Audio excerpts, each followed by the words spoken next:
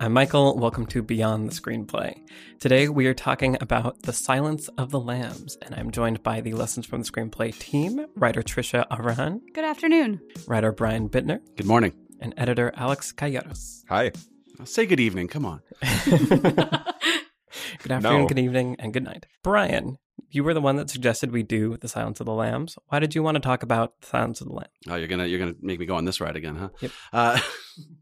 It all started. Gather up your carpet squares and your juice boxes, kids. It's story time. It all started like way back when I was working on the Collateral video, and I was reading John Yorke's Into the Woods, and he talked about how scenes have the same structure as an act or as an entire movie. And I thought, it seems obvious, but I had never really thought about it before. And I thought, it'd be cool to do a video on the structure of a scene. Just take one scene, that's what the entire video is about, and look at the structure. And that kind of stuck in my head for months, and I had made lists of what are the most iconic scenes, Gone with the Wind, Casablanca, Silence of the Lambs, etc.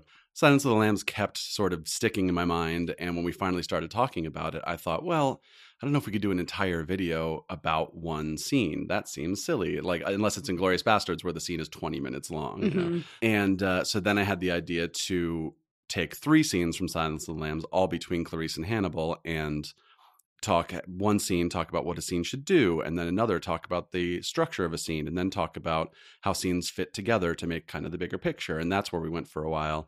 And that's kind of what it was until like a week before the video. And Michael's like, what if we just made it all about one scene? So it was funny because it was a big process with a lot of changes and stuff, but I thought it was cool that it ended up being kind of what I had originally envisioned, which was to do a video about just one scene and sort of cover all the like major talking points about what a great scene contains in that one thing. Mm-hmm. Mm-hmm. Yeah, this is an interesting case where like the videos, as pulling back the curtain a little bit, I feel like the videos change a lot while we're working on them sometimes, and Definitely. This is one that changed quite a bit. And sorry for that, but I think it is interesting that part of I think what makes the videos work is when they can just be really simple and clear.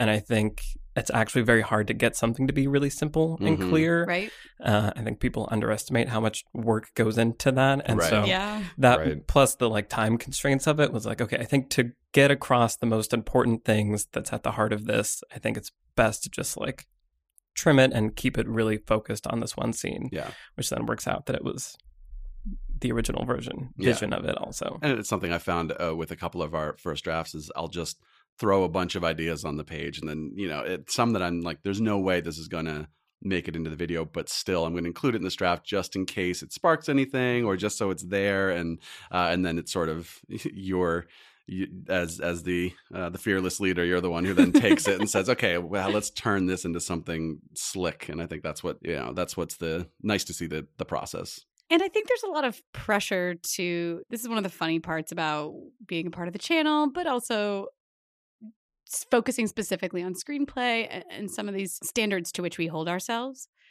I think one of the most difficult things is that when there's a really amazing movie that we all love so much, there's a lot of pressure on it where we want to say exactly the right thing about it or exactly the most useful thing about it.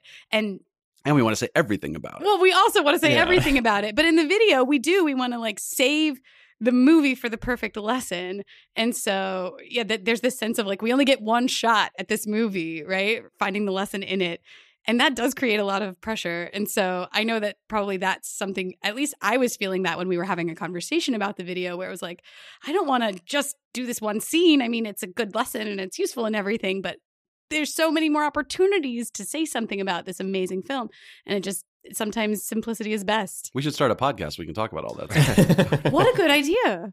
Well, it always strikes me how surprisingly similar the emotional creative journey seems to be for LFTS as, working on scripted material. Mm-hmm. I mean, it is scripted, I guess, in a way. It's video essays, but there's still the same emotional process of being kind of attached to early versions of a thing because that's what got you excited, but then having to realize that it's going in the wrong direction and then going a totally different direction. That one didn't work either. That got even worse somehow. And now going back to how it was in the beginning, but now better because you've learned from going in all the wrong directions. Right. It's just, the writing process never ceases to amaze me at how it's just a lot of dead ends and a lot of like emotional anguish to arrive back at kind of what you started with, but now you've learned from the journey. Yeah. Seems to be the process. Yeah. Pretty sure every video at some point, there's a moment where I'm like, this is never going to work. Yeah. Let's throw it out. What can we put together really quick? What if we did Mean Girls or something like, let's look into what we talked about before. It's like a Dark Night of the Soul where it's just, right. Yeah. And then you push through. Well, and what's interesting about The Silence of the Lambs and part of the challenge that I was running into when I was trying to kind of adapt what you were saying of doing each, following multiple scenes and talking about different aspects of each scene is like, I always want to try to find a nice progression in the videos where like section 2 builds on section 1, section 3 builds on section 2. And I feel like the topics we were trying to discuss didn't map out to the like flow of the scenes between Clarice and Lecter, because they're all very similar in many ways, but they're also structurally different and things, and we can kind of get into that. But that's kind of one of the other challenges is sometimes the movie doesn't cooperate and you want it to be movie. If you would just change these two scenes, it would have made a much better video essay. Right. Yeah. Like weren't you thinking of this? The kind of dry academic lesson we're trying to teach is not like being perfectly exemplified by this scene. Like, why didn't you make it perfect for LTS, Jonathan Demme? Yeah, seriously. Yeah. I do think it was interesting because, I didn't write this video and you guys were working on it. I probably personally would not have chosen the third scene between them. I was like in favor of choosing the fourth scene between them because it is like sort of the most iconic and builds to like the most recognizable climax where she's telling that monologue. And obviously Jodie Foster's performance is amazing in that moment. And so you want to honor and acknowledge that scene. But I do think that it worked really well because the bones of the structure, I think, were a little more visible in that third scene. So I'm actually curious, Michael, how did you zero in on that one out of those 4 conversations? Yeah, well, I think even in Brian's first draft, that was the scene that you were using as the structural example was the third scene. Right, so it was already kind of picked apart. Yeah. Right. Okay. Yeah, and I did look at the other ones, and the fourth scene is, I think, the most cathartic. Like, it's the most fun scene between them because you get, like, she finishes the story of, like, the lambs and all that stuff. But because of things that you also pointed out, Brian, in your draft, like, it doesn't have the same kind of resolution. It's not the complete structure all in, within the boundaries of when they enter this location and leave this location. And that's something that I think would be really interesting to talk about too. Like, one of the things that I like in John York's book, he talks about in the structure of scenes, a lot of times the inciting incident and like the resolution or climax isn't part of the actual scene, right? Because it's part of a flow that's happening. And I think especially the second scene between Clarice and Dr. Lecter after she's gone to the storage locker. The storage locker. Found the severed head. Right. Yeah. His name was Benjamin Raspail. Exactly. I feel like that's a really good example of something that doesn't have an inciting incident because it's just like, it's off the heels of this discovery. And so we already know what the scene is about and what her goal is. And it kind of ends as a cliffhanger where it's like at the crisis point of like, I'll help you like catch him, Clarice. Like, what are you going to do? What's your choice going to be? And it cuts away to something else.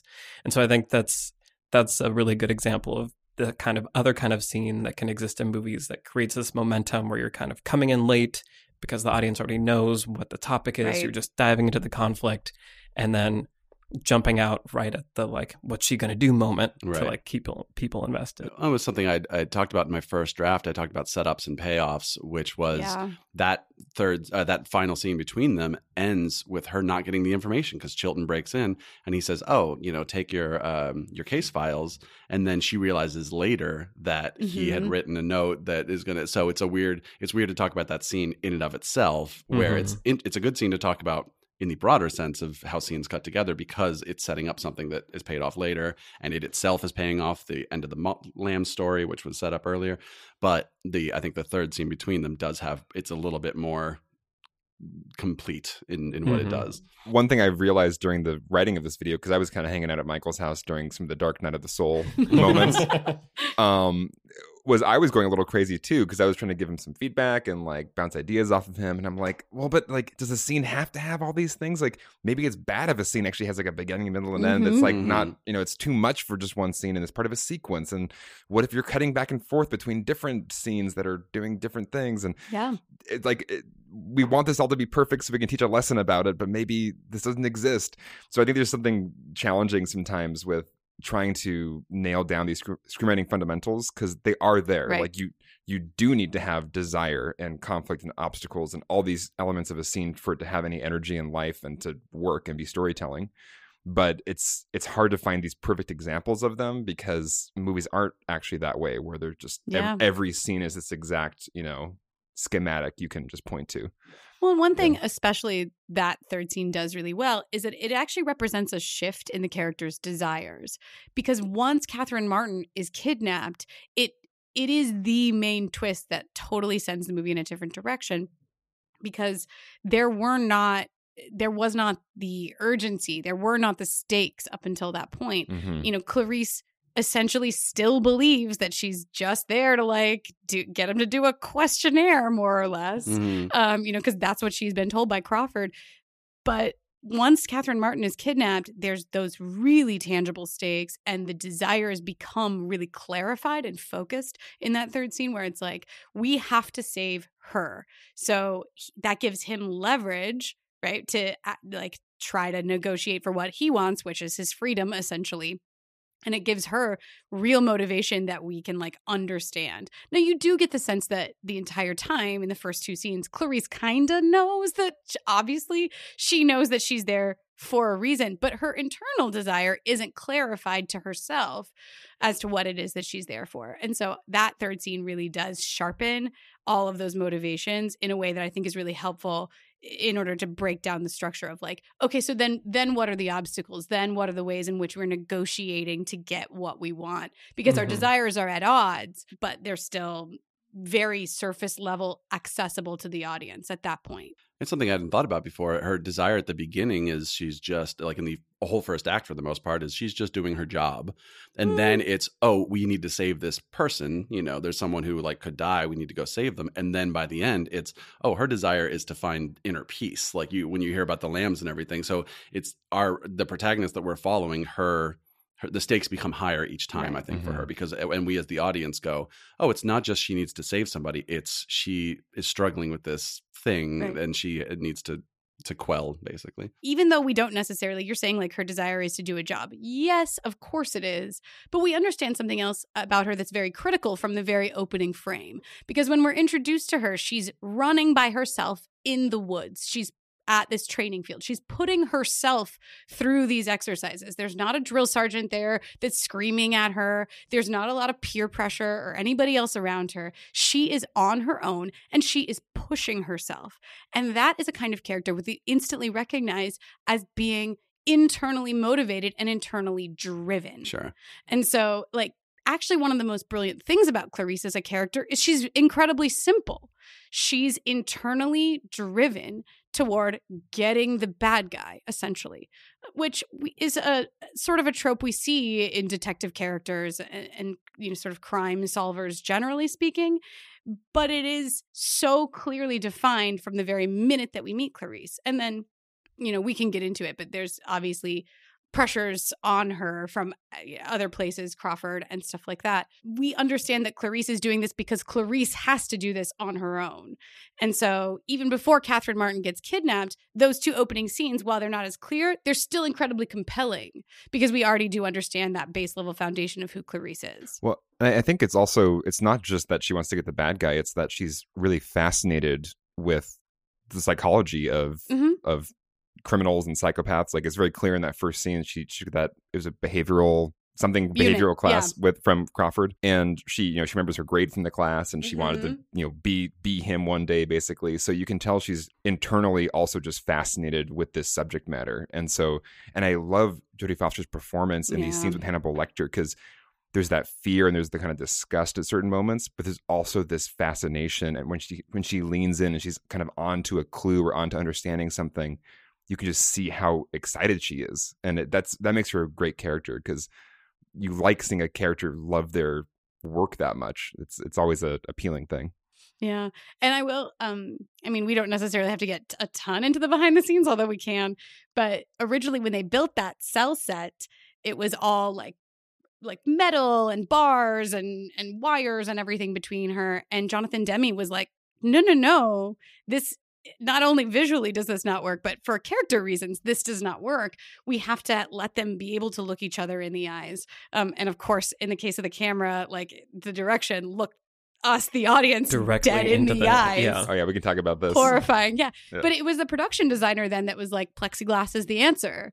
And so they put this thick plexiglass there and then drilled those holes in it. Well, first they put the plexiglass, and then And then they everyone was couldn't hear happy each except for other, the yeah. sound designer was like, we can't hear anything. Like, let's just drill some holes in it. Yeah. But it also, it's such a brilliant move because it enables these characters to move towards each other and to see and understand each other in a way that becomes absolutely essential to the plot. Mm-hmm. So, And one choice that Jonathan Demme made was with the bars. They said, well, if you don't want to shoot actors through the bars, then why don't you just put the camera in the cell with Lecter? And to his Yeah. credit, he said, then he's not dangerous. He's Yeah. not dangerous if we're just hanging out with him. He's dangerous when he's on the other side of this barrier. Mm. Yeah, I like that. Well, and yeah, just so much of the setup of Lecter helps create that danger also. Like watching it again, I was struck by how much time is spent building up Yeah. him and like how many people Yeah. warn her of like Mhm. don't touch the bars, don't like talk to him, blah blah blah blah.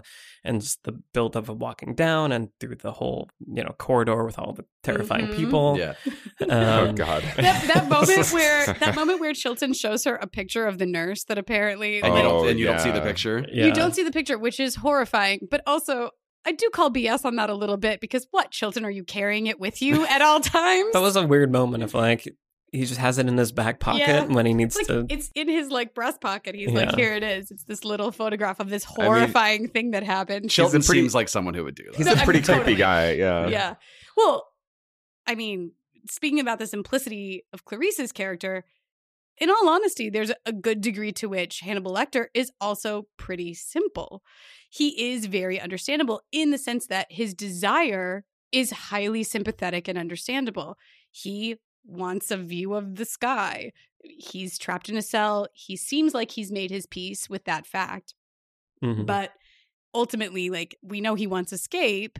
And that's a very simple, understandable, highly relatable desire. Sure, but that's his character as it exists within the plot of the movie. That's not saying the character of Hannibal Lecter is simple because it's really complicated. Well, sure.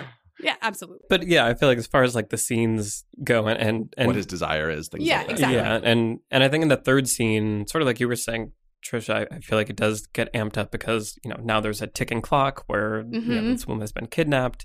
But I feel I was also struck by how it's such a good example of how the characters' desires are in direct conflict, Yes. but that they also absolutely need the other one to achieve their desire.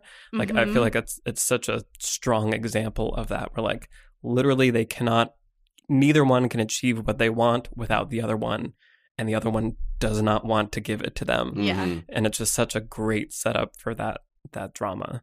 And also think about what you were just saying, Trish, of that Jodie Foster's character is so internally motivated from the Mhm. beginning. That kind of made me realize that's, I think, why the Lamb story is so fascinating. Mm. It's because you do want to know like what's in there, like why is she so driven, like what is her backstory. And I think that's kind of what also makes you kind of empathetic toward Lecter in some moments, that he's able to like see that and is also curious about it in the way that I feel like the audience is. Well, it's therapy. I mean, Right. it's, True. how He could was a therapist. How could you resist if you have a serial killer that is a therapist? How could you possibly resist putting an FBI agent on the couch across from him and forcing her to have a therapy session with Hannibal Lecter over the course of these 4 conversations? But ultimately, that's what it is. It's I kind of thought it was weird when they hug at the end and he says, it's not your fault. Like, I didn't buy that. Bit of a stretch. I mean, I was going to say it's kind of the promise of the premise. You have to do that. If Exactly. the serial killer is going to be a psychologist, you have to. And I was thinking watching this movie, like, wow, how many films send Silence of the Lambs, put the bad guy in a box and have him try to be this like Hannibal Lecter-ish, like charming and smart, but diabolical and like having this. But this is like the original one, and it's so good. I just watching it again. I remember when I saw it back when I was in high school, and I was like, this one Best Picture, and like it's a horror thriller. Like what? This isn't like an Academy Award movie. But watching it again, it's like, no, this was a director that took a genre movie, and I think the acting and the cinematography and the editing, everything about it just elevates it to more than just a simple, procedural genre, crime genre. The Silence of the Lambs is of course based on a book, and as we'll soon go on to talk about, there are some intriguing differences between the book and the film. Among other things, in the book, the story is told from a more omniscient point of view, whereas in the film, the focus is on Clarice as the protagonist. The book also dives more into each of the characters, giving the reader more details about the backstories of all the main players. If you're interested in checking out the book, I recommend listening to the audiobook on Audible. With Audible, you get access to an unbeatable selection of audiobooks, including bestsellers, motivation, mysteries, thrillers, like The Silence of the Lambs and the other Hannibal Lecter stories, memoirs, and more. Audible members can choose 3 titles every month, 1 audiobook and 2 Audible originals you can't hear anywhere else. And you can listen on any device, anytime, anywhere. And you can start a 30-day trial today and get your first audiobook for free by going to audible.com/screenplay or by texting screenplay to 500 500. Once again, head to audible.com/screenplay or text screenplay to 500 500 to start a 30-day trial and to let them know you came from our show. Thanks to Audible for sponsoring this episode of Beyond the Screenplay. And the studio really had no faith in it. They eventually pushed it back. When Dances with Wolves, Orion was like, oh, we got Dances with Wolves. Forget about this other like weird movie. They pushed it to February instead of Oscar season. So it came out on Valentine's Day, 1991. Well, Jonathan Demme thought it would be a great date movie. Right. And true story. Yeah. Wow. But then just the word of mouth was so strong on it and everything that it's one of the only 3 movies ever to win the Big 5 Oscars. And, but that's pretty impressive. They put it out nowhere close to Oscar season, and it had that much staying power until the end of the year that people were still thinking about it. And that's crazy. Yeah.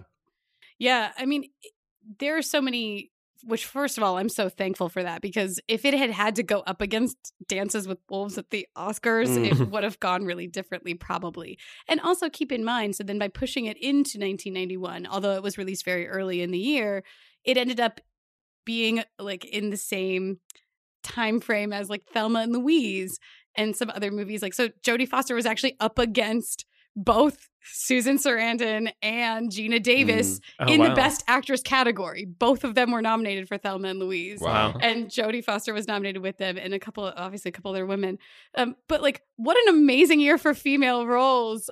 These amazing, just so well realized, courageous, highly relatable, highly intelligent women. But I'm really glad, like, it turned out to be a smart move on Orion's part that we all ended up sort of reaping the benefit of, because it allowed the film to be judged on its own merits, instead of pitting it unnecessarily against things. Obviously, we just came out of Oscar season, so that's kind of raw, on our minds. I think, for all of us right now. Very interesting Oscar season. Oh, it really was, wasn't it, guys? Oh, boy. We don't have to talk about that in any way. Well, it kind of reminds me also of Seven when I was watching it, of sort of like you were saying, Alex, like a genre movie that somehow became like a masterpiece. And just I was also struck by how many movies have copied it, like how this created like a new, not cliche, but like an archetypal situation of like you need the bad person to achieve the goal. And and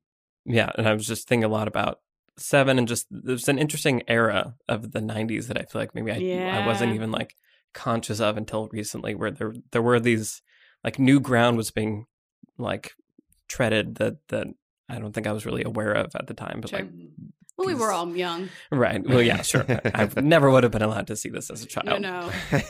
Well, there were sort of two. 90s were lots of thrillers, like late 80s, Mhm. second half of the 80s, especially early half of the 90s. There was this incredible rise in thrillers. So you have sort of like psychological thrillers, which I think Silence of the Lambs is a pretty amazing example of. And then you have the erotic thrillers, which were also being made, like Fatal Attraction. Remember, I Love What Lies Beneath. Yeah, Michelle What Lies- Pfeiffer. Oh my God. also a really good one. Harrison that Ford. movie. Yeah. Yeah, I think it was the year after this that they made Irrationally. Kim Basinger. Help me. Basic, Basic Instincts. Thank yeah. you. Yeah. So this was right in the heyday of all Sharon of those Stone. thrillers. Yeah. Kim Sharon Basinger Stone. is Which Believe us, Sharon Stone. LA Confidential. I do believe you. Okay, which erotic thriller am I thinking of with Kim Basinger? I don't know. Malice. Look, we'll ask Google. It'll be Oh, fine. Wayne's World 2. Oh, Yeah, that's she was Garth's thank you. girlfriend. correct. Yeah. You're right. Okay. So, but yeah, these thrillers that were going on in the 90s, and I think that one of the things that Silence of the Lambs does incredibly well is focus on the thriller aspect rather than any of the the erotic aspect, which obviously it doesn't even touch on at all, or the horror aspect. There are these sort of I mean, I think there's a lot of horror in Silence of the Lambs I feel like it's for a thriller. I feel like Sure. they're like really intense moments of it. Yeah. There's not a lot, but they're very powerful. Right. I feel like the thing that stayed with me about that film when I first saw it was just, these like sharp moments of just what they just showed me that they just did that. Oh my God. And that's what kind of like gets burned into your brain the first time. And so you kind of, that's one thing that seeing it as a younger person did almost bypass the masterpiece qualities of it, because I was like, wow, I was very disturbed by this particular moment or this particular scene. Mhm. And I kind of forgot how much of a masterpiece the rest of it is. And so it was really fun to revisit it as Well, it doesn't depend in Yeah. any way on jump scares. right. The most horrifying moments in it are not moments where a thing jumps out of somewhere. And I think the only moment that's a little bit like that is when you see sort of the head that's in that jar Mhm. where she Right. like pulls it down. But you do know there's something bad in there already. Right. It's not really a Right. So jump. it's not Yeah. really trying to come out of the corner and like surprise you. And I feel like some of the makeup kind of has aged a little bit. Like Oh, I'm not definitely. that freaked about it. I was like, oh, well, I don't think I'm supposed to be able to see it this clearly on like 4K 4K, TV. yeah. Yeah. I mean, Buffalo Bill's makeup is not supposed to be great, right? I expect better. Which, by the way, I have a friend who has a friend who was babysat by Ted Levine. No. Oh, No. What? And how crazy is it that, like, that's just an actor, but, like, the fact that he played this character where, all, like, everyone just had the same reaction. Like, Right. like, he's going to show up and be Horror. like, it brushes its teeth by 9 a.m. or it gets the hose again. Like, no, like, that's not.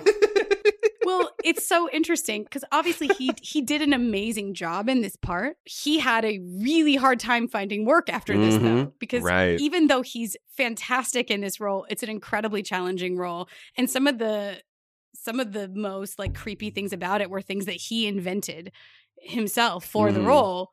Even so, people were so upset by it that they then like kind of didn't want to cast him. It's this, sort of stigma now that's now associated with it. It is weird that like as an actor you can be too good and just Right. be like, Right. oh, wow, you were so good at that I will never think of you as anything Right. but that ever again. Right.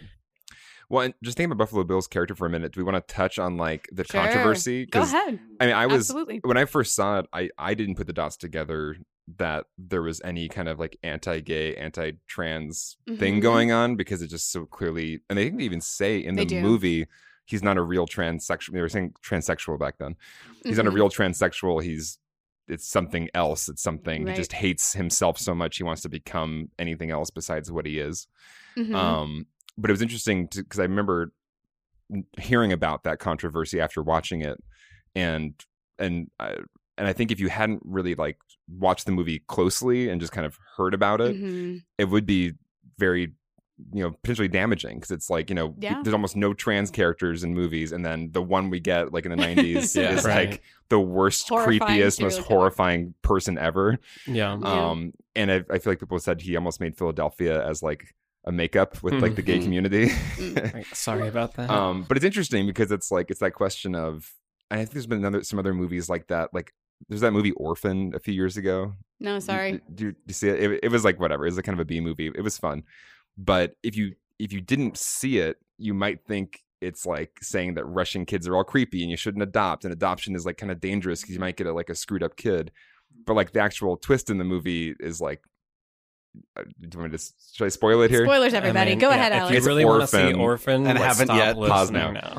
The twist is that it's not actually a child. It's like somebody with like a genetic thing that makes them like look like a child. It's like actually like an older woman, and she's like, using the adoption system to like kill people. Michael's face is Creepy. like, It's like a really weird movie. Yeah. But so if you saw the movie, you'd know like it's not actually about an actual child from Russia being something you shouldn't adopt. It's actually about this twist. right. So I feel like there's controversies that happen around movies sometimes where you haven't actually seen the movie. You just know a thing happens in it or it's about this subject matter. And then there's like a protest around that.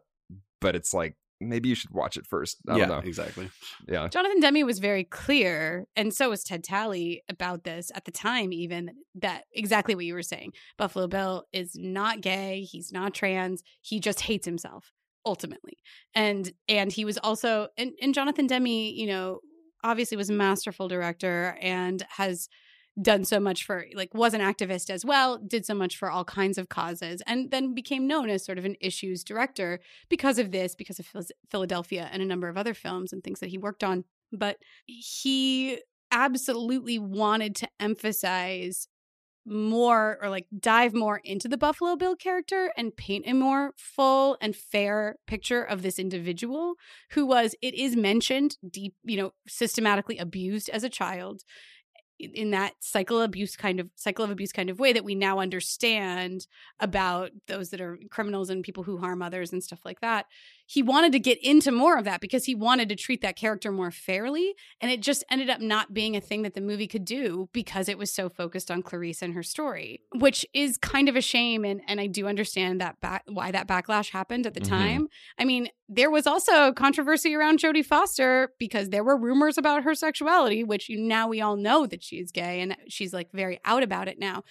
But at the time, that was like, ooh, Jodie Foster, is she gay? Is she dating a woman? Who knows? And people it was 1991. No one had the right language to really have a conversation about that wasn't like universally scared or condemning. Was the controversy about her being gay and being in this movie, or just her being gay potentially at all? That was the controversy, was just she might be gay? I think it was about the sexuality of the character. Like, are they asking her to play straight and she's gay? Is she gay already? It's unclear. I don't think. It's like she's playing a human being who is trying to catch a killer. She was trying to catch a serial killer. It sounds like it was, early 90s. That's a very interesting time in the gay community. It's like the AIDS crisis is still going on. Absolutely. It's like a very touchy time. Yeah. So I think if you're going to do a movie that does touch on those issues, it's probably going to touch a nerve. Yeah. Exactly. And in Philadelphia, you could see it as a response to some of that. But at the same time, Jonathan Demme was absolutely friends with a lawyer who was HIV positive and was dealing with those issues in the early 90s. And so he has very publicly said, like, no, it was about my friend. I wanted to work on Philadelphia because it was a friend of mine that was experiencing something similar to this. And so, we obviously are reading this with an incredible amount of hindsight. But, I mean, I don't think the movie has aged in such a way that it's not watchable anymore. Like some of our older movies are, where now the progress that we as a society have made overshadows anything the movie was or is. I don't think that has happened to Silence of the Lambs at all. Right. And I was actually, because I hadn't seen it since I was young enough to not get the controversy. Watching it again, I was kind of bracing myself for like, oh shoot, am I going to feel awkward about some of this? But I was like, no, they actually kind of directly address it. Jodie Foster says there's no connection between being transsexual and having violent actions. Yeah, she does. So they do address it directly in the text of the movie. So I was like, okay, this is actually, I'm not feeling uncomfortable about this. This feels like it's aged okay. Yeah, absolutely. There's a lot of interesting stuff that had to be changed from the book, and because the book focuses on these characters, it goes a lot into Buffalo Bill and what his childhood was like and why he is the way he is, and et cetera, et cetera. It's sort of obsessed with his mother, and like that's kind of why he is trying on these personalities. It's very Norman and everything. Bates. Right. And then you have Jack Crawford, his wife is dying, and he's taking care of her, all this stuff, some of which was in the script and then didn't end up making the movie. But the interesting thing is there was a lot of red tape. Like Yeah. the first scene between Clarice and Hannibal when he says, "Show me your credentials." In the book, it's like she's like, "I already showed my credentials at the door," and he's like, "Yeah, but I want to see him." And she's like, "Barney, can you come over here?" And Barney's like, "Okay, I'll give you the credentials, but no funny business." It's like, just, and it's a book. It's not apples to apples, but still, it's like it's like a page of red tape just before they can start having a conversation. Mm-hmm. And then when you get to the script, obviously he cut a bunch of that out. But then a lot of it is still there. There's a great scene that's actually was shot and it's on the deleted scenes between Crawford goes to Johns Hopkins to get information, and it's a cool scene because he kind of is like threatening the guy and whatever, and then like finally the guy gives in and gives the information. In the movie, Crawford says, "Oh, Johns Hopkins came through," and it's like, yeah, that's really all the information you need. You don't need. It's a good scene, but it's not a scene that really furthers the plot that we're talking about. And it got to the point where Ted Talley was actually concerned that they were cutting so much out. He said, well, I think the audience is going to be confused. And Jonathan Demme said, well, it's better to confuse them for 5 minutes than to bore them for 5 seconds. Yes. So I was like that, talking about respecting the audience and that kind of thing. I like that. Even the scene that we talk about in the video, the quid pro, I'm not going to be able to say it. Squid. You can do it. I believe in you. Just think of Jody. Quid pro quo. Yeah. Did it. Great. Even that scene changed from the script. And that was during the Dark Night of the Soul writing it, that was one of the like speed bumps I hit that was like, well, it's different in the movie than in the script. And is it fair to talk about it in the movie? Blah, blah. And I wanted to address it, but we didn't. But now I can. Where Michael still hasn't quite recovered, I think, from making this video. I was really sick when I was working on this. But it is interesting in the script version of the scene. It does take a lot longer to get started and kind of get to like the meat of the scene, and it begins with less of a clear inciting incident, where it's just kind of assumed, that Clarice has come and kind of let him know that there's an offer. So he's like kind of giving information at the beginning, but like then later is like, okay, but no, I want to hear your actual offer. And then she gives him the offer, and then he's like, okay, well, quid pro quo, we're going to do this. Still didn't say it right. No, you got it that time. Well, so it was interesting. Yeah. Just comparing those two and to see in the editing of the final version, how they changed the structure to really emphasize and amplify the sort of more traditional structure. So it does begin with like a very clear inciting incident, and then everything that happens is much more motivated, I feel like, in the final version than it was in the original script. Right. Editing is the final draft. That's right. I can't tell which I find more disturbing about Hannibal Lecter, all the terrible murders that he committed or that weird play on words he does with turns. It's so insane. She's like, turns really and bothers me. Yeah. It's like, hey, remember a second ago when you said turns, like the bird, like with an E? So like turns. if you and I want to do this thing, like it'll be turn, like we'll take turn, like with a U. Get it? Because you remember what you It said. is one of the weirdest lines in the movie. Like I did kind of a double take when editing it. Like, he just did that. Okay. I looked it up in the book, and it's just like, she says turns roost there, and he says turns like with the E, and then he kind of launches into, well, look, I have to get something out of this. So you can see like in his mind, he's thinking that little play on words, but he doesn't come out and say it because, I don't know, it doesn't feel like a very Hannibal Lecter It thing does to feel do. a little goofy. Yeah. That's like, oh, you just used a pun to transition. Right. Yeah. Not so much. But I feel like that's also where, give it to Anthony Hopkins and it will work. Yeah. Right. And it'll be I also fine. I didn't really question it the first time I saw the movie. I just, upon reading the script and seeing the words, I was like, whoa. Wow. Yeah, same. But yeah, if Anthony Hopkins is saying it, you're like, okay. Yeah. So backing up a little bit, which I'm sure you've done a ton of reading about this also, Brian. So originally Gene Hackman was the person that was on board to direct this movie. And possibly play Hannibal. Which we can all just like breathe a sigh of relief that it that didn't would've go been down weird. that way. No offense to Gene Hackman. He's amazing. So he really was going to direct the movie, and he was probably either going to play Hannibal or Crawford, which I actually think he would have been a pretty good Crawford. Sure. Yeah. And he ended up not doing that. But then when he left the project, so Ted Talley was already writing. Ted Talley had met with Gene Hackman. He'd actually like gone to Gene Hackman's ranch in Arizona and spent like days there trying to sell himself as the screenwriter for this movie. And finally got the gig, went away and was writing it. And then months later, in the middle of the night, gets a phone call and is like, yeah, Gene bounced. And so Ted Talley was like, what the heck? Am I still on this project? What's happening with it? I don't understand. And they're like, just keep writing. His agent was like, just keep writing. We'll sort it out. And then when Jonathan Demme came on board, he took Ted out to lunch and he basically was like, listen, I trust you completely. I love this story. I've seen some of what you've done already. You are the only person who's going to work on this. You're going to finish it. We're going to shoot what you write. That's that. Which honestly is an amazing dream for a screenwriter. Pretty crazy, yeah. It's so nuts. And that is pretty much exactly what happened.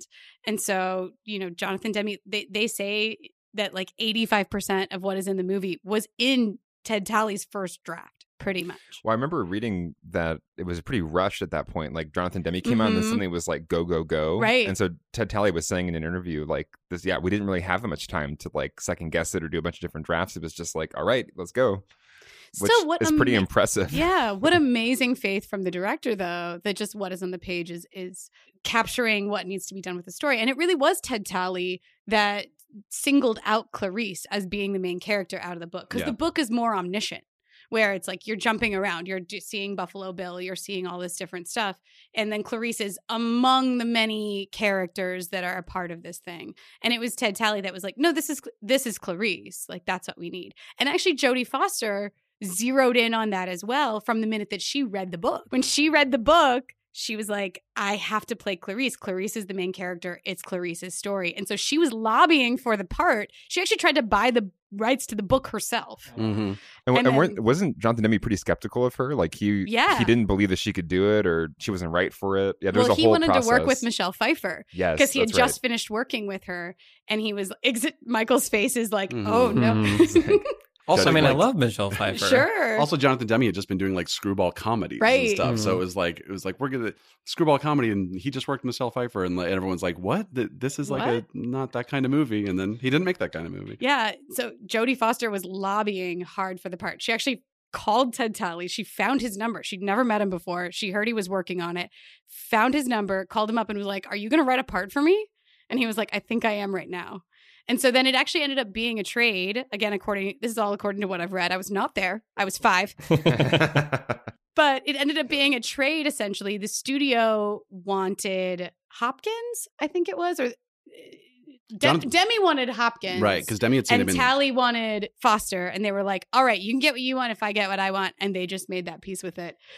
It worked out. And the rest was It worked out. Yes. Yeah. My God. So incredible. And Demme had seen Hopkins in The Elephant Man, That's right. where he plays this kind of quiet, compassionate doctor. And Hopkins was like, "Really? That's what made you think of this part?" And to Hopkins' credit, he was like, "Yeah, I wanted to do everything against what you're expecting when you first meet him." And that's sort of where the stillness of Lecter comes in. And can we just talk about the Demme like direct into camera thing? Yeah. Because some movies, I think in Philadelphia, there were some moments when I first saw it. Once again, I should rewatch it as an adult. Mm-hmm. But when I saw that also as a teenager, it did take me out of the movie sometimes where it just felt almost too forced, where there's like a tracking shot with somebody just staring into the camera. It's like, that's too much. But in this movie, talk about a form meeting function or whatever term that should be there. Mm-hmm. Basically like the content calling for that direct to camera and just cutting to Anthony Hopkins looking with those eyes, cutting to Jodie Foster and her vulnerability. Like, it's so amazing. I mean, I'm sure we were all too young for it, but I can't imagine seeing this on the big screen. Can you I was imagine seeing Anthony Hopkins' right. eyes staring right at you 50 feet across? It's just, what a brave choice. I mean, and obviously this movie is full of incredibly inspired and brave choices from Jonathan Demme. One of the things I love most is that Jodie Foster is this incredibly petite woman, and he doesn't bother to stand her on an apple box. Oh, no. Or like lots of shots of her surrounded by like hulking dudes who are all wearing the same uniform, and she's wearing like something different. And yeah, it really emphasizes her otherness and her personal stakes. I was thinking about this. I think that in a lot of action thriller movies, the hero isn't allowed to show fear. So if you imagine like some of our big like action movies, I was thinking about Die Hard, your favorite movie, Michael. And I was just thinking about John McClane sort of as like an archetypal action hero and how he's never really scared. Like he's angry, he's annoyed, he's in pain, he's possibly anxious or worried, but that's sort of gut level. I am scared for my life. I'm trembling in fear. We don't really ever see that from our archetypal action heroes, or we rarely see that from our archetypal action heroes.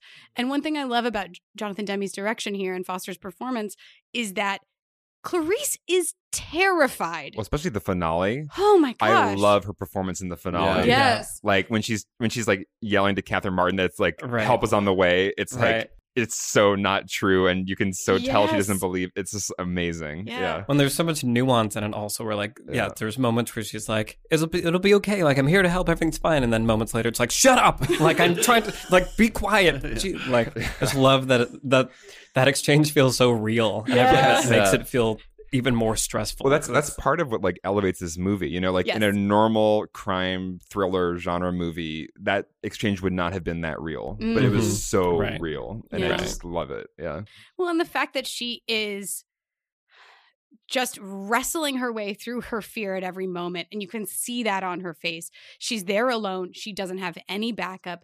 There is absolutely no one there to save the day except for her. And not just in the climax. She's so alone from the very first moment The that whole we movie. meet I mean, her. Yeah. the first She's scene so with alone. Lecter is a pretty horrific experience, Mhm. start to finish Absolutely. for her. Yeah, one of the things that course. stuck in my mind when I first saw it.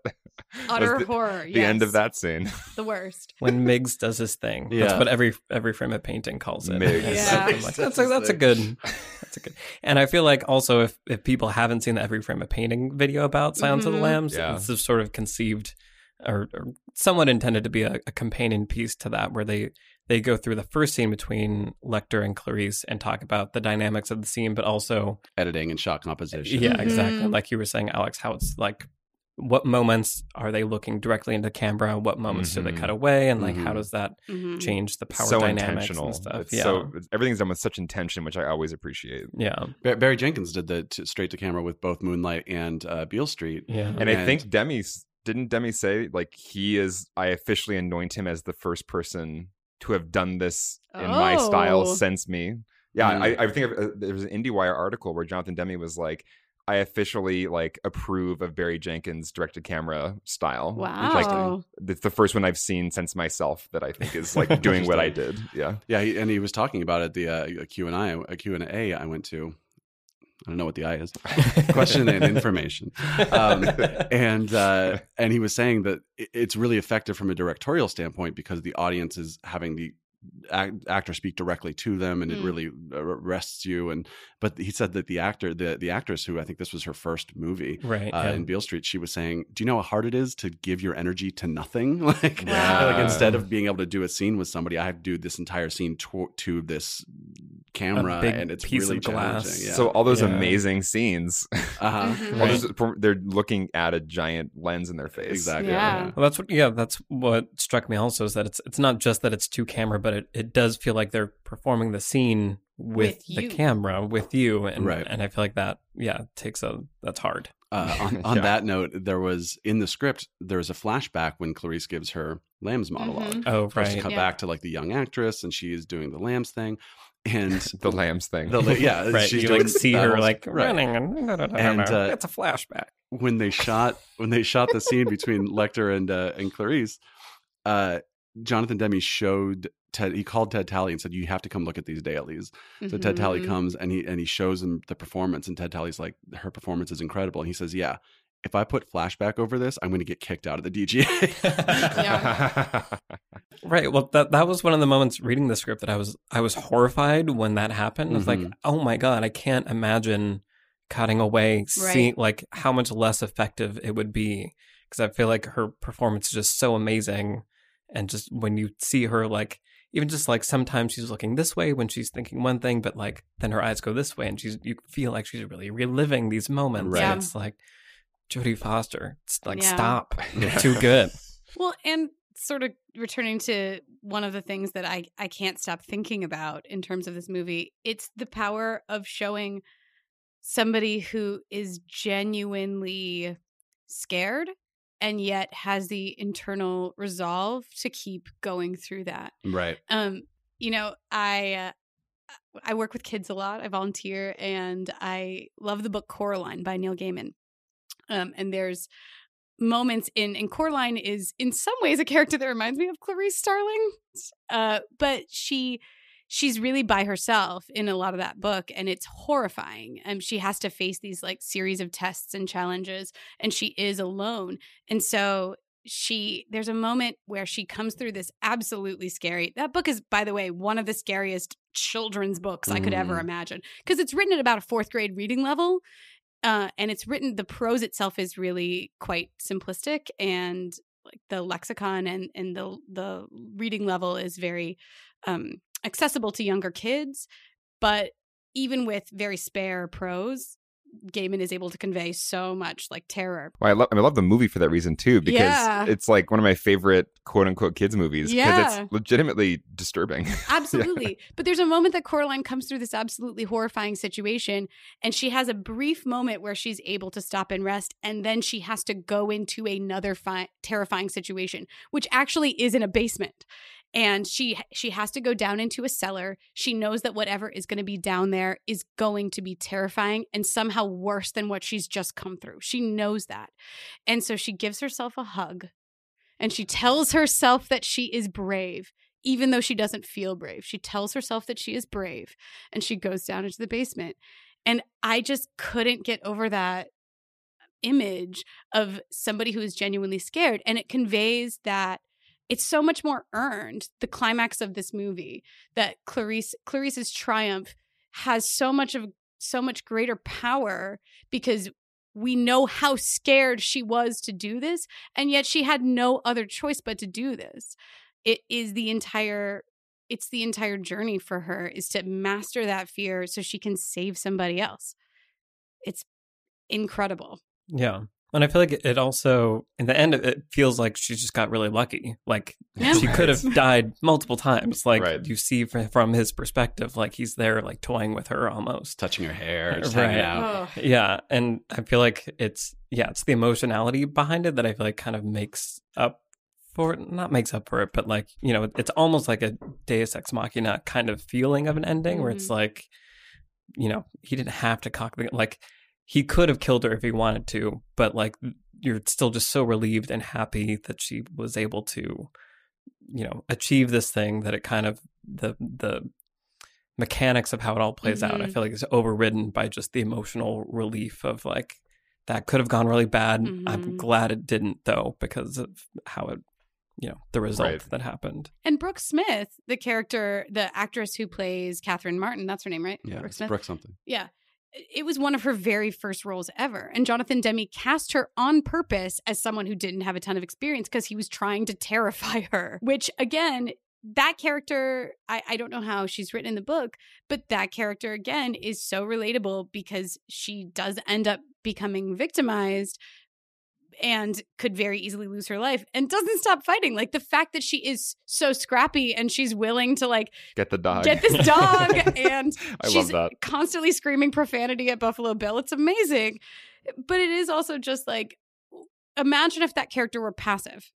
Imagine if that character sure. were resolved Right. to die. There would be no tension. There would be no rooting for her. There'd be no hope. So much is lost by not having this struggle, or would be lost by not having this struggle. It makes the climax of that movie so effective. And Jonathan Demme was worried about that. He was like, oh, all of this, and we're just gonna like go in a basement? Like, it's not gonna be an explosion or a shootout or whatever. Right, It's not it a is- big Hollywood thing. Another thing I remember from seeing it the first time was it did feel kind of like a sudden ending. Like there's the night vision, and then she shoots him, and it's over, and it's like, oh, that's it. Okay, Yeah. that was it. So I can see why he was nervous about that. But watching it again, a lot of this has been just me reflecting on my teenage brain and my 30-something brain. But 30-something brain appreciates the emotional character arc so much that, like you were saying, Michael, it really doesn't matter that it's not a big flashbang. Hannibal Lecter shows up also, and like everything ties together perfectly. It wasn't about that. It was about Jodie Foster and her character's journey, and that is what feels so satisfying with her having to do the hardest, scariest thing ever at the end. Yeah, it's almost Absolutely. more like that she goes into the basement. Yes, is it's like that. the important That's part. the point. And then like whatever happens after that, She is kind happens of to survive. incidental. Yeah. Right? Yeah, exactly. I thought about that moment so much, where it was like, did she have to go down there? And the obvious answer is yes, because like you can hope, or assume maybe even that he's going to take an opportunity to make a run for it. Like maybe he'll go out a basement window and try to get away, but he's probably going to kill Catherine Martin before he does. And so there's absolutely no way for her arc for her not to go into that basement because she's there to save the lambs. And so she has to save Catherine Martin. She can hear her screaming, like, you know, I don't think from the top of the stairs, but very quickly after she gets down there. So yes, she absolutely does. No matter, like, she can't wait for backup. She can't just leave and call. Like, the phone is probably there right in the kitchen. She probably could call Crawford right there or the local cops or whatever. But that isn't an option because if it goes that way, Catherine Martin dies and then she doesn't save the lambs. And that's so well set up and that's so well earned that when she makes the incredibly, insanely difficult decision that I'm sure I would never have the courage to personally do to go into that basement, we buy it. Yeah, it is always stressful when I feel like anytime I feel like I want to have I want to talk to like a police strategist or something to know like what is the protocol? Because I feel like if you're chasing someone and you're entering a maze where they know everything and you know nothing, how could you possibly expect that to go well? Right. Like, is that just a movie thing or is there actual some logic to it? No, I'm sure that there is. And I'm sure it's like, again, if there isn't an innocent life on the line, I'm sure you just like, okay, we're going to set up a perimeter, whatever, try to get it. Or at least like way. let somebody else know where you are. Right, of But course. Well, that's and not the point of the story. I do want to say one quick thing. The intercutting between The fake out. Yeah, It's a the good fake out. Yeah. It's obviously one of the most iconic things about this movie. And I was like, could this possibly be written into the script in quite the same way? And the truth is, yeah. Ted Talley wrote it just like that, where the beats are exactly lined up with like and then the buzzer goes off downstairs, and then you can see the flower delivery man, like FBI guy, ringing the doorbell. And it is an incredibly well cut, amazingly suspenseful fake out that works super well and was on the page. One encouraging lesson for me, which I'm sure we're about to get into lessons, but one encouraging lesson for me was just that sometimes write exactly the movie that you see. And sometimes like you'll get lucky and Jonathan Demme will make your movie and, Right. and shoot it just like you wrote it pretty much. Aside from some flashbacks you didn't need anyway. Maybe. But like maybe don't count on that No, happening. you did. Of course not. Yeah. When you need mealtime inspiration, it's worth shopping Kroger, where you'll find over 30,000 mouth-watering choices that excite your inner foodie. And no matter what tasty choice you make, you'll enjoy our everyday low prices, plus extra ways to save, like digital coupons worth over $600 each week. You can also save up to $1 off per gallon at the pump with fuel points. More savings and more inspiring flavors make shopping Kroger worth it every time. Kroger, fresh for everyone. Fuel restrictions apply. Why don't we go ahead and go around and talk about, what are the lessons that we will be taking away from The Silence of the Lambs? Brian, would you like to go first? Sure. It sounds silly, but it genuinely I learned a lot about what good scenes have. One of the quotes that we originally wanted to put in the video was by Linda Seeger from her book, Making a Good Script Great, where she talks about a script should advance the story and build character, which are two things we talk about, and also build an image and explore a theme.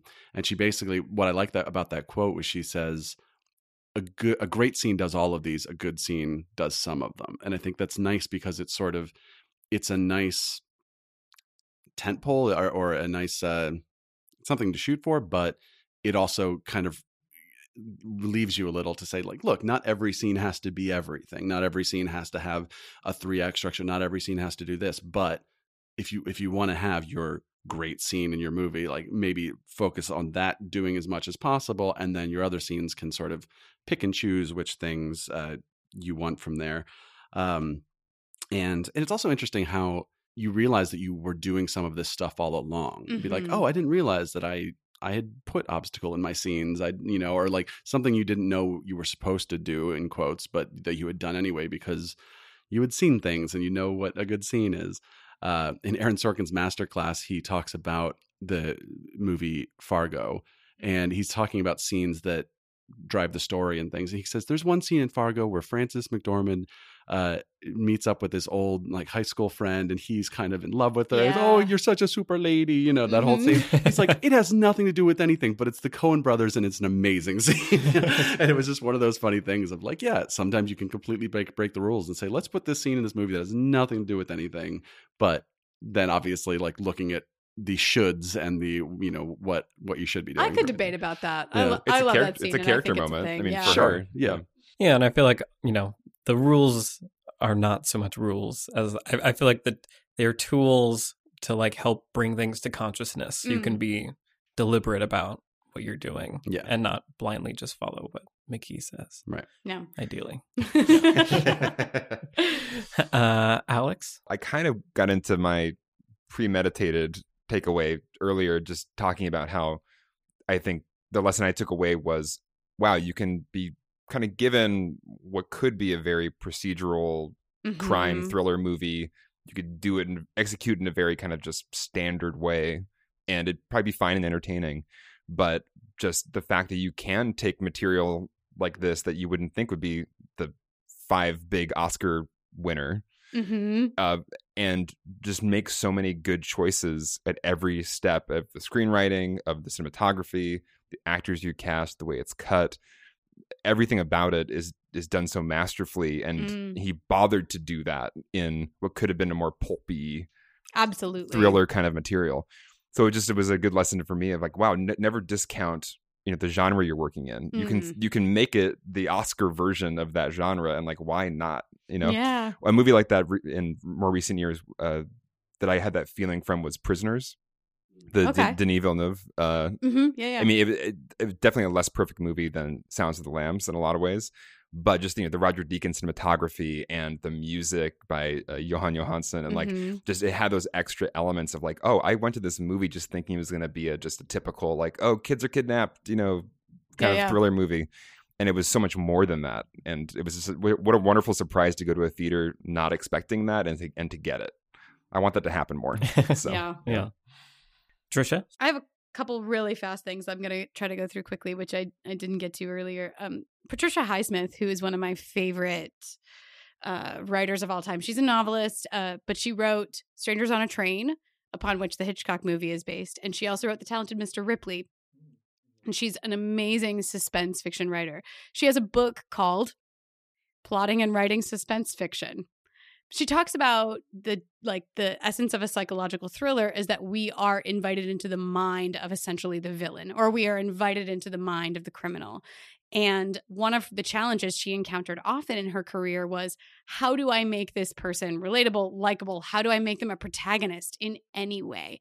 And the fact that Hannibal Lecter has so invaded our consciousness, I think, is due to some of the principles she talks about in that book, which is about this embodiment of contrasts, which obviously make a great character anyway, but I think Hannibal Lecter is a really good example of where she's like, okay, and actually Patricia Highsmith says in her book, long before Silence of the Lambs or anything like that, she's like, give him an interest in art, give him an interest in classical music, like get these some redeemable characteristics that we can see, intelligence, compassion for certain amounts of people, or certain kinds of people or animals or children or whatever. Like, and so the fact that Hannibal Lecter has a very clear moral code. So, and he is purposefully set up against people who are in some ways worse than he is. Like Chilton is way worse than he is to some extent. We hate Chilton. And then Miggs in the first scene, of course, is a critical juxtaposition there to set Hannibal Lecter off as being better or more ethical than some of these other characters. He has a code, at least. Yeah. Exactly. He has his own moral code. And so I think what makes this such a compelling psychological thriller is the fact that Hannibal Lecter is imbued with so many of these positive qualities that make us like him and want to trust him. And same thing with Clarice. And then the other thing I really want to quickly just reiterate is the power of giving your hero so many disadvantages from the very beginning of the story. She is a woman in a man's field. She's not even just a woman in a man's field. She's a student and a trainee in a man's field. And she has essentially no tools whatsoever other than herself to overcome this totally insurmountable challenge. And it is not easy for her. Every tiny step of it is hard for her, which you talk about in the video. Every single piece of information that she reveals is painful and challenging. And so every single little choice that she makes demonstrates her fortitude and her perseverance and her determination to fulfill this thing. It makes her, all of the disadvantages stacked against her make this story what it is. Otherwise, it doesn't mean anything. If she had even one advantage, the scene where she's lying under the garage door at the storage unit. So nerve-wracking. It's so stressful. She's about to go under there and she's realizing the position she's putting herself in. But she, at the same time, doesn't want to worry the guy that is with her, like the storage unit owner or whatever. Right. I love the way she plays that. I love it. It's amazing. She's like, look, if this door should fall down, or anything else. It's just such a, and actually the ha is in the script. Yeah. That little chuckle in the middle of that line is in the script. Nice. I mean, it's so brilliant, Ted Tally, but just that sense of she realizes fully how unequipped and disadvantaged she is. She could die in there, and the only thing she has is a business card to give this guy. She has absolutely no weapons really against the level of evil that she is facing. And that makes this story so powerful. Yeah. So for me, I kept, in rewatching all of the scenes over and over again, something Hannibal says in the fourth scene between them when Clarice is like, help me catch this person. Like, how do I find it? And he's like, everything you need is in here. And he has a line where he says, simplicity, read Marcus Aurelius, of each particular thing, ask, what is it in and of itself? What is its nature, et cetera, et cetera.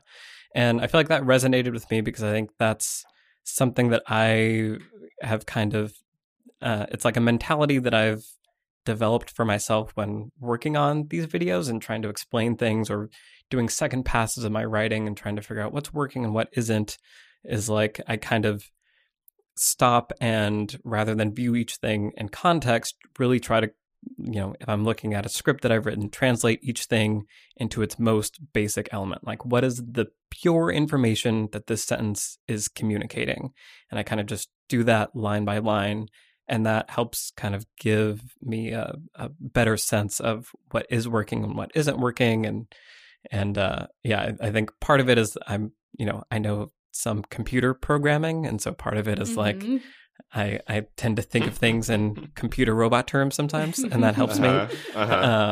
Because like if you're programming, like computers are really, really dumb. And so if you're going to tell a computer how to do anything, you have to literally tell it every step it possible, like turn left and then move forward 2 feet. And then if you're moving a robot, you have to tell it every single thing. And so you have to be able to boil down concepts into their just most basic, like what is actually happening here. Yeah. And so just hearing him say that, I was like, oh, Hannibal. Yeah. Like I resonate with that. Like, that's good advice. So your lesson is actually from Hannibal. Yeah. Listen to Hannibal when he says simplicity. So I think that can help you kind of find problems in your writing or realize what's actually on the page behind all of the, the window dressing that you've put up around it. Well, that's one thing that, when we've gone back and forth with our writing, Michael, and you've kind of helped me do a breakdown of a script that I'm working on that is really helpful. I mean, I kind of resist thinking in robot terms sometimes because I'm romantic and like, no, it's not art if it's robotic. Yeah. But it is so helpful to have that X-ray vision of like, this scene doesn't feel right. Why doesn't it feel right? And when you do decode it into like, here's what this is actually doing beat by beat, then you can see, oh, it's like the same beat 3 times. And that's why it feels long and boring. We only need one. We just need one of these, and then we get it and move on. Yeah. So the robot thing, I get it. I appreciate it, and I think it is very helpful when you don't know why something's not working to turn it into those simple building blocks. You see why you're missing a block. You have too many of this block. It makes it very clear. Yeah. Yeah. I'm very glad that robots aren't that smart yet. Yeah. They're on their way. Oh. We'll see what happens. All right, cool. Really quick, what's everyone watching this week? Trisha? Yeah, so last night I watched this amazing and very excellent documentary called Shirkers on Netflix. Oh, I've heard about this. Oh my gosh, it's so good. So it's by this filmmaker. Her name is Sandy Tan, and the movie is her looking back at a film that she made, like a narrative film that she made when she was a teenager in 1992 in Singapore. So she and her friends, teenagers, they were in film school. They were in a film class with this like American film professor, and they ended up all making a movie together under the direction of this film professor. And then I don't want to give away too much of what happened, but basically the film was stolen from them and vanished for 25 years. And so the documentary is about the making of the movie, what happened, sort of the mystery of like, who would steal a movie? Who would steal a movie from student filmmakers? It's so insane. And it's this incredibly beautiful sort of memoir from her that at the same time is so tragic and poignant. And she's looking at it with all the benefit of hindsight the way that we do. And just as someone who, as a teenager, was shooting films with my friends, and it really captures the spirit of what is it that drives us as young people, or like pulls us into the movie business, and then those experiences that we all have that end up tragic and horrifying, and it's not what we wanted at all, and it breaks up our friendships. Yeah. And then we're no longer enthusiastic and happy and energetic. Oh my gosh. It's also just an incredibly well-made documentary. It's called Shirkers. It's on your Netflix. Check it out. Awesome. Alex? So I've been watching Barry finally on HBO. Okay. I'm late to the party, I know, on that one. I love it. People have been recommending it to me for a while. Have you guys seen Barry? Oh, y'all should watch it. It's great because it's, as an Angelino, it's fun. It takes place in LA. It's about actors who are struggling, and it's like it hurts so much, but it's so true and it's so good. I think I did see one episode, and it was painful to watch. It's too real. Yeah. It's if you're in the business and you're especially an actor or no actors who are trying to make it in LA, it's painfully real, but the humor is so dark and funny and spot on, and I feel like it nails some very specific tone that is very hard to nail. Like it's got a lot of heart, but it's also just like brutally violent suddenly, and then it's also very just honest. It does a lot, and it does it all well, and so I'm just incredibly impressed with Barry. Cool. Check it out. Awesome. Yeah. Cool. Brian? Quick side note before we get into it, because you were talking, Trisha, about the Hannibal Lecter, just sort of the mythos of the character. Mm-hmm. It occurred to me that I had seen everything Hannibal Lecter, the character, had been in except for Hannibal Rising. So I watched Hannibal Rising, which my recommendation to all of you is don't watch Hannibal Rising. That's what I've heard. Yeah, I had heard the same, but I was like, you know what? It's literally the only thing I hadn't seen. But, you got Manhunter in 1986 with Brian Cox as the OG Hannibal Lecter. Yeah. Then the movie Hannibal, which is a hot mess, but it's surprising because it's like Steve Zalian and David Mamet wrote it, and Ridley Scott directed it, and there's like good actors, and it's a terrible movie. And then Red Dragon, screenplay by Ted Talley, which Brett Ratner managed to not screw up. And then amazingly. And then the television show, which is like complicated and sometimes pretentious, but also like deals with a lot of stuff from the books that you didn't get into otherwise. But I've heard really good things about the TV show. It's interesting. Yeah. It's challenging, and there are times where you're like, oh my, I don't need to see like 5 seconds or 30 seconds of wine slowly pouring into a glass with like classical music, and it looks the color of blood, and a lot of that. But it's entertaining, and it does take some of the things out of prestige the book. TV. Yeah. So anyway, I had to throw that in there. Don't watch Hannibal Rising. Watch other stuff. What you should watch is I went to another Kurosawa matinee at the Vista here in LA, and I saw Ikiru from. Oh, I love that movie. Yeah, I was blown away by it. It's hard to tell since it's so fresh in my mind, but it might be like one of my favorite movies of all time. Wow. Yeah, it does some really interesting things. It's the first Kurosawa movie I've seen that was took place in a contemporary setting and not feudal Japan kind of thing. Yeah. Very simply, it's a character who knows he's going to die and tries to sort of regain his life. So we've seen it in American Beauty and Breaking Bad and et cetera, et cetera. But it's just, again, to see a movie that did that long ago and is more complicated and interesting and fascinating. And there's just when you think you sort of get what the main crux of the movie is, it introduces a new idea that makes you think about things. And yeah, love the movie Ikiru, Kurosawa. Go check it out. Really beautiful movie. Michael. Nice. Quid pro quo, Michael. I watched The Favorite last night, finally, trying to catch up with the Oscar Yay! viewing. Oh, Yeah. did you love it? I did. Yeah, I loved it. me It's so too. great. It's so really, good. really great. So I was great. struck by like it's such a simple, like classic like conceit of just Mhm. like I love like, just a couple people, it's a power play and who's the favorite and who isn't. Like you just get I just love those stories and you get so invested, and it's such a great juxtaposition of the very simple story with very clear, simple objectives, but like against this Yeah. complicated, vast, majestic backdrop. And I enjoyed it. Nice. very, those very those much. three actors. Yeah. I mean, It's they're Incredible. you too can't go good. wrong. I feel like Emma Stone is almost like the new like Meryl Streep. Like I feel like she's amazing in everything. That's a I was bold gonna statement. say, I mean, She's been nominated for 4 Oscars, and she's been in like 11 movies or something. right. Like I feel like she's never not been amazing. Like not all of her movies are perfect, but that's not her responsibility. Like I think I'm always struck by how amazing she is, and everyone. And it was funny Like, who because doesn't like her? Also, Right. I mean, And as I was watching it, I was like, okay, so Olivia Colman won the Oscar, and like, okay, Yeah. okay, that's. I mean, I guess she's good. And then there's this moment that happens Yeah. kind of in the first 20 minutes or something where there's just this long close up of her. Mhm. Where, like, in that one moment, I went from, like, I guess she's pretty good to, oh my God. Yeah. Is it Give during this the woman dancing? yes, Yeah, during yeah, the yeah. dancing scene. It's, So I love the oh, dancing. give her scene. all the Oscars right now. Yeah. I watch a lot of British TV, so I've been watching Olivia Colman for a decade. Yeah. And it's like, I love her. Broadchurch. Broadchurch. There's So a movie good. called Tyrannosaur, which she is Oh unbelievable yeah, in. yeah. And so it was like, for me to see her get that recognition, it was like, Yeah. maybe She's going to be really- queen again in The Crown. Yeah, that's Mhm. right. That's Yeah. great. So excited about I it. feel like those are the best Oscars when it's like someone that like really deserves it and has deserved it for forever. Yeah. And- Well, To be but clear- Glenn Close also is in that category. Well, Exactly okay, that. Yeah. Glenn Close also has deserved She's it been forever. denied it Yeah. many Yeah. times. Yeah. Exactly. Yeah. Okay, well, Oscars. But I didn't see The Wife, so I was really happy when Olivia Colman won. Awesome, cool. Well, thank you everyone for listening. We will see you in the next episode. Thanks, guys. Bye. People will say we're in love. I was like waiting for Brian to do this. Hey guys, Michael here. First of all, a big thank you from myself and the team to everyone who has subscribed and listened and left all the amazing reviews on iTunes. Make sure to subscribe to Beyond the Screenplay wherever you get your podcasts. It's been really great hearing from you guys on Twitter, so feel free to keep hitting us up there to share any feedback you have. We'd love to hear anything and everything. All of our Twitter handles are in the show notes. And finally, if you want to help us continue to grow both the channel and the podcast, head to the Patreon for Lessons from the Screenplay to become a patron. Thank you all so much for listening, and we'll see you in the next episode.